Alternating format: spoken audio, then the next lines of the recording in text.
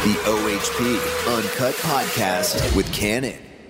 Hey, it's Cannon. Welcome to OHP Uncut. Today we've got Gracie Abrams, and we're super excited to have her on. Now, if you watch this interview, you may say, why didn't Cannon mention her famous father? There's two reasons. Number one, every other interviewer is probably asking about that. I don't want you to be flipping through YouTube, finding Gracie Abrams interviews, and it's all the same questions. We try to do things different. Number two, I want to keep the focus on her as an artist, as a human being, as an individual, and as someone that you may be a serious fan of. That's who this video, that's who this interview is for. So if you are a serious fan, share it. I hope you love the questions. We talk about songwriting, her method, of course, touring with Taylor Swift. If you like this channel, and we really hope you do, click subscribe, and that'll automatically enter you to win a virtual meet and greet with your favorite artist. Today, Uncut with Gracie Abrams on OHP. Let's go. The OHP Uncut Podcast with Cannon. And there is Gracie, apparently still in bed. Not bad couch. I just I'm not, I swear to God, not bad. Look. I don't care. I've had people join me from weirder places. I'll say that. Yeah. I hate that for you. So you're sitting on your couch, taking a break? I guess today does feel like light and beautiful. So I'm glad to be talking to you. I'm so happy to be talking to you too. So you're at home then, obviously. And what do you do then when you finally have some time to breathe? What's the first thing you're like, God, I really miss my this. dog. My dog. Yeah, my dog. He's my priority as soon as we're off stage. So been spending time with my dog, and then just because our breaks are between shows, it's nice to be home and writing when not performing. What kind of dog do you have, and what's their name? His name is Weenie, and he is a weenie mix. He's like a golden retriever with like 2-inch legs. Oh, do you live in an apartment or do you live in a house? I'm in an apartment. Yeah, I am too, and I'm thinking about getting a dog. I don't have a dog. I've actually never owned a dog, but my girlfriend has a dog. It's a Frenchie. I was gonna ask if that was yours. Okay, well, that's beautiful. I love those dogs so much. I always feel like anytime I see one on the street, I'm like, I stop a person. I'm like, can I please pet your dog, please? And they will probably never say no. Those dogs love attention. Like, I'll be real, like, high level on this, but there'll be times when you don't want a dog in the room and that dog insists on being in the room in the worst possible I know way. it. I feel like my dog is like the most high maintenance person in my life, which is unfair, but I permit it. This dog's name, the full name is Stella Bougie, if that tells you anything.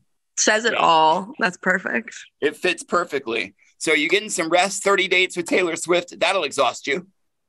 It's the most energizing thing I've ever done in my life. So I don't think it could ever get exhausting or tiring in any capacity. I'm just like, every second that I'm lucky enough to be on her stage, it's like the best thing that's ever happened to me. And then every minute I get to watch her set, it's somehow also the best thing that's ever happened to me. So I'm just learning as much as I can. And there's literally no better place to kind of like watch someone crush it and connect so intimately with literally 80,000 people in a stadium 3 times a week, every week. It's nuts. And she makes those stadiums feel so small and so intimate. And like, she has a personal connection with everyone in the audience. It's an art like I've never seen before.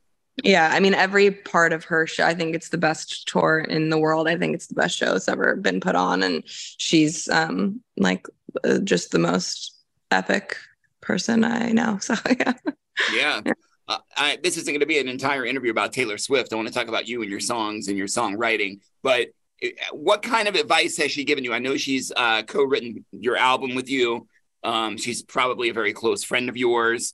We've never actually written together. I would kill and die to write with her. But I feel like the advice that she has given, not just me, but truly like everyone who has listened to her music, is that like there's such a it's such a gift to others to be vulnerable and honest. And I think especially it's felt anytime she writes or sings about anything, but I really do feel like there's this, it's a real breakthrough when you're feeling, when you're at the show and experiencing it in person, where you're like, okay, every single person who's here is truly screaming from the bottom of their hearts about these experiences that we've all had, regardless of how, painful and personal they might feel in the moment when you're going through them. It's like when we are honest with each other, we're just so much better for it. And I think, obviously, as for me, I think like it can feel tricky when your personal life and your, quote unquote work is so interconnected and kind of like intertwined. It's like, if you're writing about these personal experiences, how do you also stay protective of yourself and your energy and whatever, and the people in your life too, if you're writing about personal experiences. But I think there's kind of like, it's so valuable to others when you share. And so one of the hundreds of things that I've learned from her over my lifetime so far. And good riddance obviously has to do with something personal that you Mm-hmm. Sounds like a breakup. Just gonna be honest with you, sounds like a breakup. Has that person is that person still in your life, and do they know that you have titled this after them? I have a lot of love for everyone that I kind of like write about in the project. It's definitely not just about one person, and it often is kind of about like past versions of myself that I kind of stopped recognizing. And I think what I have always appreciated so much about music in general, but really like storytelling and writing, is that it's a place to be reflective and kind of thoughtful, and also like practicing accountability as I've gotten older, in my songwriting is something that's been important for me, because I think naturally growing up, I would always turn to writing as a place where like I could complain about my feelings or complain about people and kind of have this very one-sided narrative. But recently I've wanted to kind of dig deeper and shine light on parts of myself that probably could have shown up better for someone else. And so I think it's all delicate, and but I do feel like the process of making something out of that place has been really healthy, and lots of love across the board, kind of, for not just the other people that I write about, but being softer towards yourself as well, I think is valuable. I love the line in I Know It Won't Work. I will love you until you resent me. I feel like I've lived that before, but explain your own perspective on that line and what that means to you. And you will love me until you resent me, I kind of felt like was this thing of like if there's this relentless kind of desire to make someone aware of how you feel, if it's not reciprocated, then it just gets painful. And I think it's hard, man. It's really hard. It's hard to like receive, and it's hard to give. And I think something that I was kind of circling the drain with a lot while writing the album. When you do sit down to write, do you sit down and go, I'm going to write a song now? Or is there always sort of emotions and ideas bubbling up within yourself, and you maybe make a note and then, fill in the blanks later about the entire song? Do you get this idea and you're like, I have to write this all right now? How does it work for you? How does the process work for you? It's always, I guess, a bit different. I journal constantly. So I think there's kind of like this well of memories and details that I tend to lean on when I feel inspired to write. But I do feel like every time I've written something that I genuinely love and care about, it doesn't come from like I have an hour, so I want to try and write something. There's kind of this like, I am like very compelled by a feeling to write a song and then it often happens kind of it just flows. And I wish that there were more like kind of methodical formula, because it would make it easier to have more music every single day. And I love that idea. But I do think like it just it often is just, it's like, I have to sit up immediately, because if I don't write this down now, like, where's it going to go? Kind of like capturing something in the air a little. Yeah. If this may be a difficult question, but when people listen to this album, what do you want them to learn about you? What's the main thing you want them to take away from the experience of this album? Well, to me, the album is like a bit of a departure from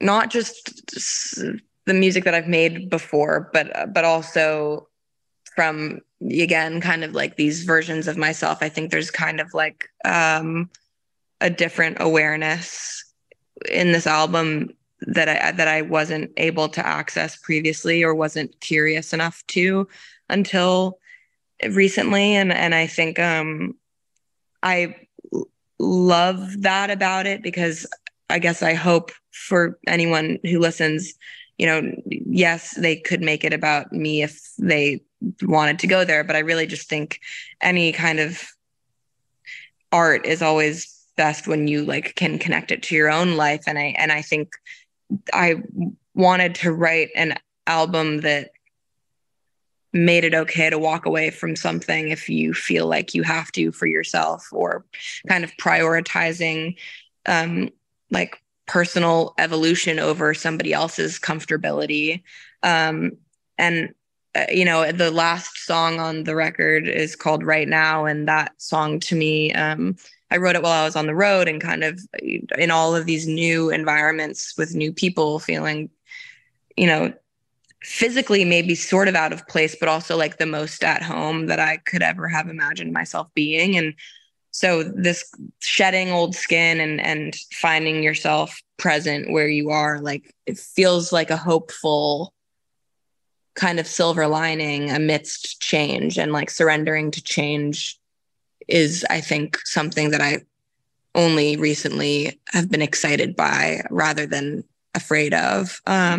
So hopefully listeners, get some of that. What you have is such a gift. It's really one that I wish I had. We all need to find whatever healthy outlet we can for our emotions, and you certainly have found yours. How many songs were written for the album that didn't make it? A lot, but I also kind of, Aaron and I, when we were making it, we were like, it kind of became clear to us a little bit when we started writing the next thing. Because we could go, all day, every day, making songs together. Like, it just happens so quickly, and it's so fun, and it's so natural and like challenging in all the best way. Like, it's just the best thing of all time. Like, it is so fulfilling. So it's hard for us to stop. So we would be like technically trying to finish the record, but we would be making more. And I kind of like would get so excited by these new things, but it was kind of equally clear to us both that like this music feels just a feeling. It's a feeling, but it's like, it feels like this is for something new, something different. You sort of has there ever been a song that you wrote where your feelings were just coming out, through your emotions into the pen, onto the paper, and then later you said, you know what, that's a little too raw, that's a little too close for comfort, maybe I don't need to open up quite that much? No, those songs go on the projects. Yeah, those go on that project. I definitely would say it in the room. I'm like, oh shit, I don't think I can put this out. And he's like, quickly get over yourself, like quickly, you know what I mean? I'm like, right. So after, I think there was kind of like working with someone as kind of rare and special as Aaron is, there was like kind of confidence that I gained through having a collaborator who trusted me so wholly and who makes you feel good at what you do and bring to the table. And there's kind of like a lack of something that I do think works for people, but it can be, I've felt like restrictive, where there's this kind of like, okay, here's a pop song and there's a formula to it. And this space to create felt so free of any boundaries or walls or, tricks to kind of like, what's the earworm, which of course it's like, that's fucking amazing. It's how people have number one hits. That's like, that is so, I want to, I want to find a version of that like makes sense for me. But right now, I think in this space that I was in, especially at that time, like to have a place that felt like such a safe landing pad and almost like this, anything could come up and it could be something. Like nothing felt like it was ever getting shot down. Everything felt like it had room to live and breathe. And that was really special. And so I think it allowed for real processing in real time. So all of the overly personal information just made its way onto the record. Well, if that doesn't make you excited to listen to the record, nothing will.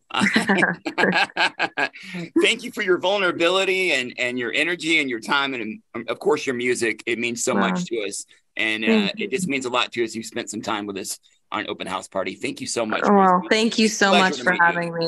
So nice to meet you. Thank you for everything. I hope you have a beautiful rest of your week. The OHP Uncut Podcast with Cannon.